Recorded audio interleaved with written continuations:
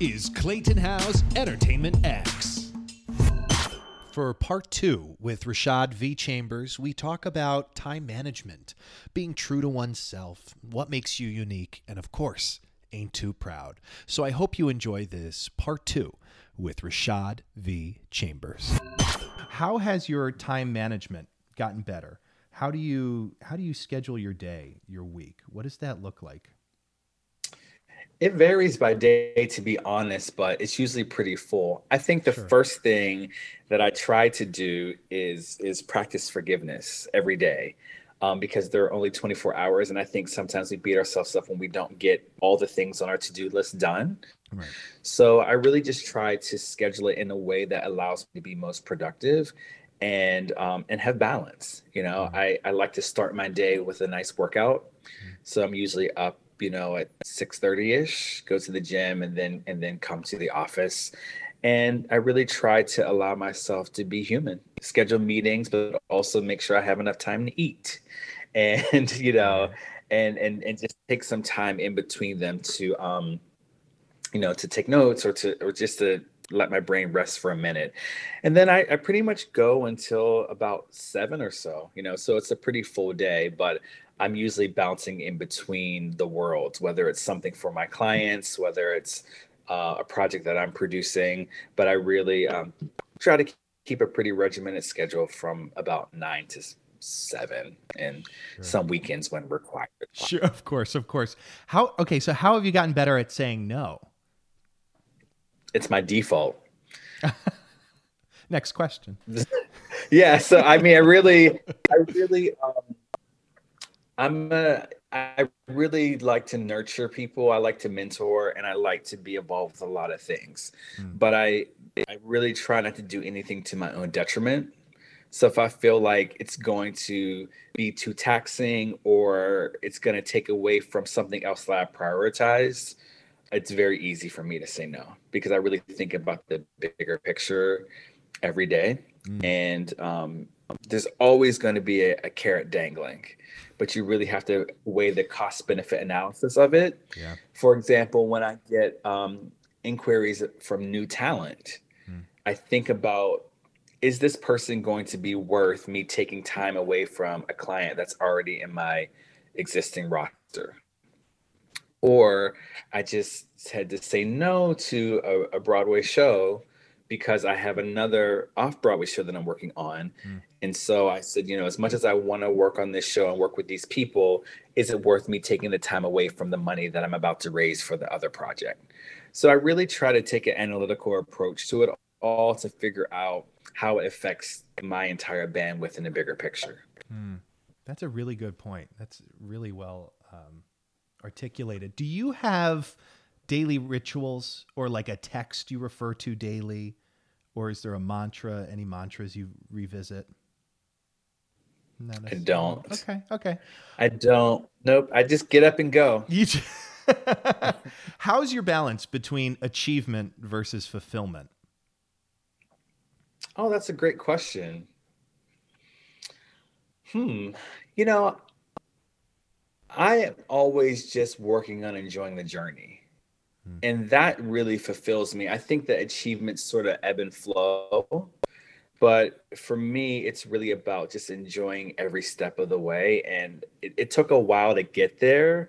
But I remember a friend saying to me, you're doing really great things. And you have to take a step back to think about just even the people that you can call right now that you couldn't call 5 years ago. And it was a mm, good lesson to me that you can't just be happy when you get the Broadway show or the Tony or whatever other accolade you're seeking. mm, You have to enjoy, doing the little reading at music stands mm, or having this coffee meeting with this person because it's hard work. mm. And there was a lot of grunt work and hard days that are not enjoyable. Yeah. I'll give you an example. I produced a show in London 3 years ago. And when we moved into the theater, it was really gross. And I didn't feel comfortable having the actors and the cast work backstage or be in the dressing rooms when we're expecting them to sing and give 100% and there's dust and dirt, and it was really bad. So my producing partner, the associate director, and I cleaned the bathrooms, the hallways, and the dressing rooms. And I was not happy about it, Mm. but it was one of those things that I had to do for the greater good. And so that's an example of like, yeah, those are days when the work sucks, but Mm. you know, a few days later, we were in previews and opening night, and it was worth every bit of that sort of, I'll call it sacrifice, I guess, to do that. So that's sort of what I think about in terms of fulfillment is doing things that you love, and regardless of whether you get the achievement out of it, you're still happy. And then when the achievement comes, it's like the cherry on the sundae. Mm. That's a really good point. And I think it also helps, which is what it definitely sounds like has happened there, is remaining humble regardless of what happens in life, regardless of what accolades or. Yes. I try. Depending on who you ask, they may say that I don't always succeed at that. But no, but for me, it's really about the work, and I'm really proud of all of the achievements. But it's just such a joy, honestly, to be able to do what I love every day. And I think coming from a world where I was in law school, I was in business school, I have a lot of friends who are partners at major Fortune 500 companies and major firms throughout the country who are not fulfilled. They've achieved high success, they make a lot of money, they have huge accolades, but it is a little bit mundane at times for them, and they're a little bit like Leo and the producers. So um, it's just a reminder that like the grass is always greener, and just to continue just to do the work that fulfills you and makes you happy. Yeah. Yeah. And I appreciate you, playing with me here as we jump around. I want to Yeah, talk of for a course. second about Esquire Entertainment.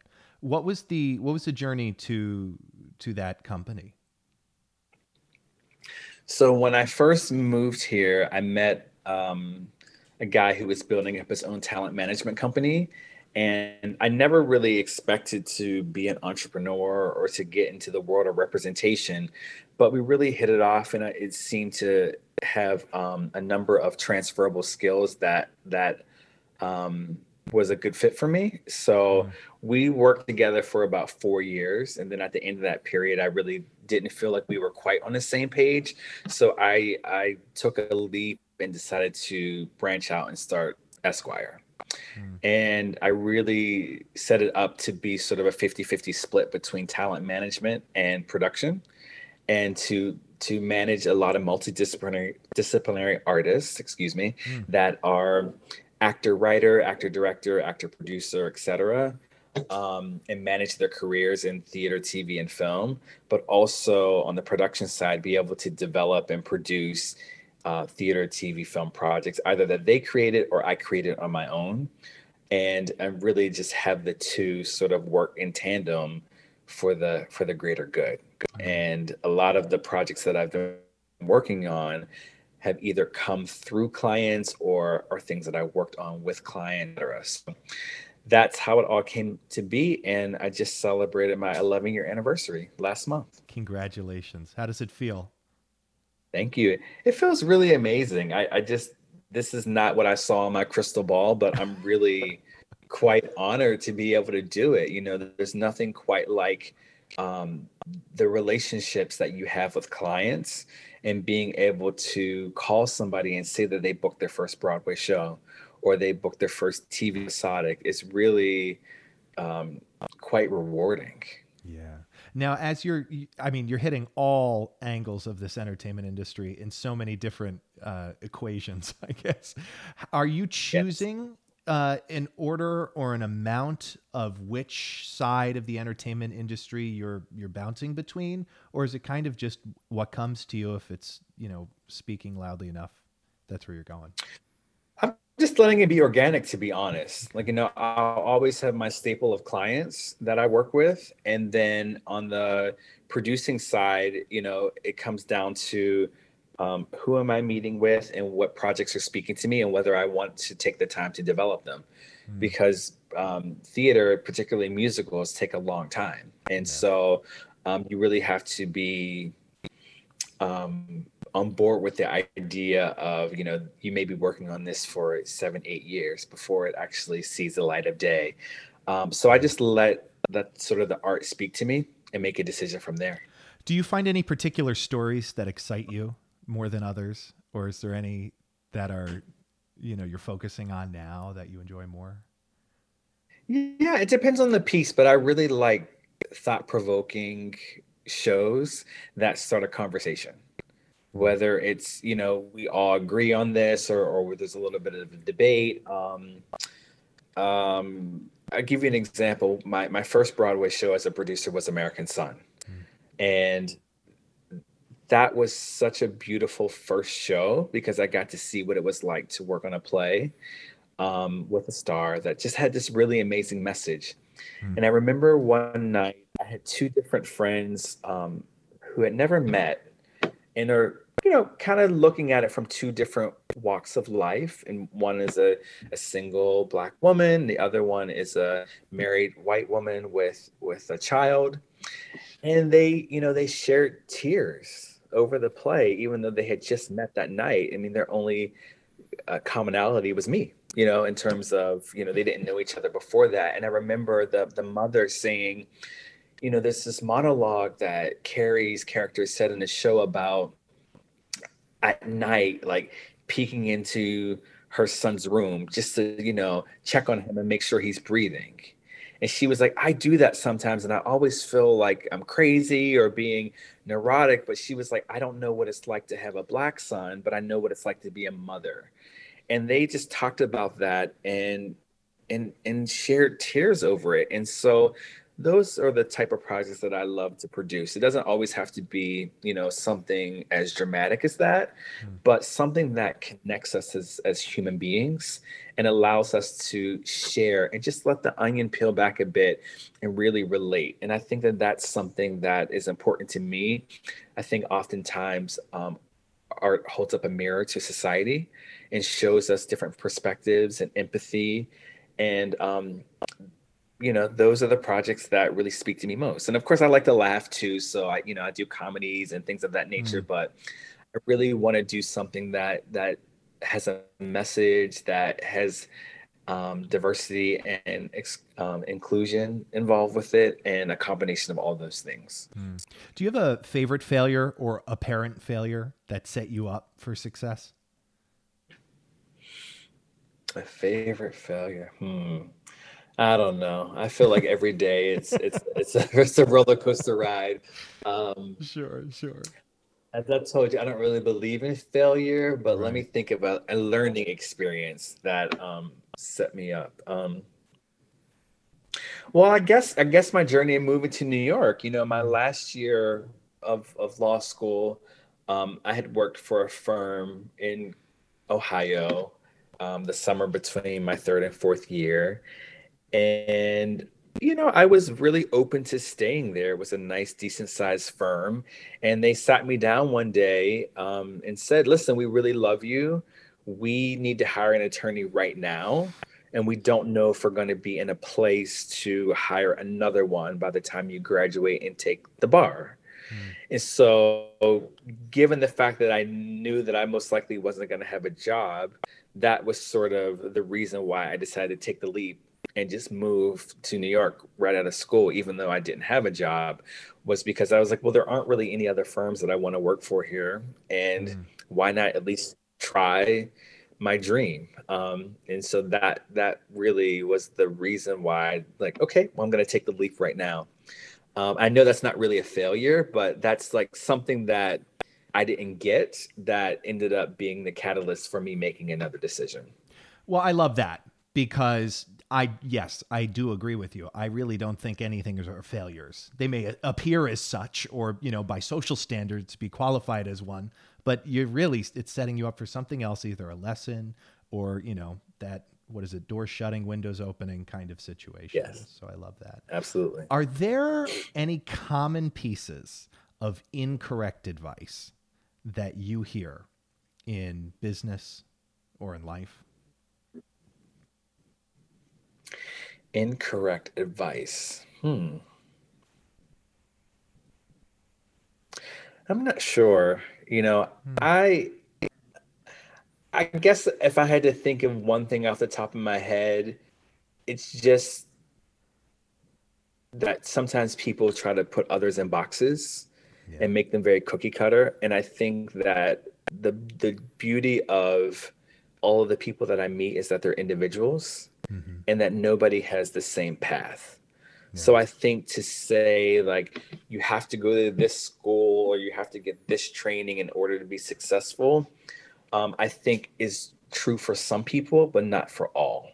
So I think you as a person need to figure out what's the best path for you, because there's some people, just like if you look at artists, like there are some people who go to Juilliard or Yale and they have, amazing stepping stones. And there's some people who just graduate from college and start working and are still successful. Maybe it takes them a little bit longer, but they still find their way. So Mm-hmm. I guess that would be the thing. It's just that, you have to do things a certain way as opposed to really figuring out who you are and what's the best path for you. Another great point. Because, and I've noticed this in my own life too. The second I stop trying to be anything but myself, all of a sudden things start to roll. It's this Yeah, amazing thing. I often get asked to talk to a lot of acting students, whether they're in conservatories or other programs, and I always say like find what makes you unique, Mm, because the thing that you probably hate about yourself and you've been trying to change for years is the thing that probably makes you special. hmm. I love And that. lean into that, because those are the things that that really set you apart. I love that. Are there, during this time especially, changes you've made that have increased positivity and decreased negativity? Yes, I think so. I mean, I've taken this very difficult time to push a reset button on my own life and make sure that I'm, leading it the way that it needs to be led and finding more balance and all of those things. But I've also had the pleasure of being a part of two new organizations. One is called the Industry Standard Group, which is sort of an organization designed to have more BIPOC investors and producers in commercial theater. And the other one is called Producers of Color, which is a 10-week educational program for aspiring BIPOC producers. And those are two things that I think are going to help create more diversity in the theater industry, which I think is a very positive thing. And Mm, so, opposed to dwelling on the fact that there aren't a lot of people that look like me in theater on the producing side and on the business side, instead of complaining about that, doing something to actually create change and make a difference in the future. So I had the pleasure of getting involved with both of those like smack dab in the middle of the pandemic, mm. and have been working on them both for the last 15 months. So I think that's a good example of something positive that has come out of this. What are you most looking forward to as theater reopens and time rolls forward? I'm just excited that theater is back and that audiences can relive the magic of theater. I think it's such an amazing gift to life and to the city. Mm, But I am really excited for Ain't Too Proud to reopen on Saturday. I'm going to the invited dress rehearsal this Friday, and I'm just so thrilled to see it in action again. And it's the show of all the shows that I've done, it's the one that really changed my life and my career. So it'll always have a special place in my heart. I love that. That's going to be a real celebration. I can't wait to hear about it. Metaphorically speaking, if you could put a word or a phrase on a billboard for millions of people to see, does anything come to mind? I'm gonna say the word grace. I think it's something that's important. I think it's something that we all need, and we all need to learn to give a little bit more. Mm, Every day we meet people who are suffering in silence or dealing with something that we have no idea what they're dealing with. And I think if we all just granted a little bit more grace every day, the world would be a better place. And I often think about, if we all just took, an extra 10 seconds to hold the door for the person after us, or to just say a more heartfelt thank you, we would all be better off. And so it's something that I try to lead with and try to incorporate in my life every day. It's not always easy, but it's something that I think is so important. Yeah. Yeah. Yeah. That's a daily practice for sure. And it's a great reminder. Yes. So I appreciate that. Yes. Is there anything Grace, else you grace, want to? grace. Yeah, right. Exactly. Grace, grace, grace. Is there anything else you want to add here before we wrap up? For anyone listening to this, just to keep pursuing your dream and keep figuring out your path, and don't forget to use your resources. So many times, we forget that the people next to us may be able to help out. And even if they can't help out, they may know somebody else who can. So share your art and just keep fighting that fight and making sure that you're enjoying your journey. Beautiful friends, Rashad V. Chambers. You've been listening to Entertainment X, the podcast. You can follow Entertainment X on Instagram at _EntertainmentX_. If you haven't yet, go to Apple Podcasts and subscribe, rate, and review this podcast. Join Clay next week for another curiosity conversation on Entertainment X. Thank you for listening.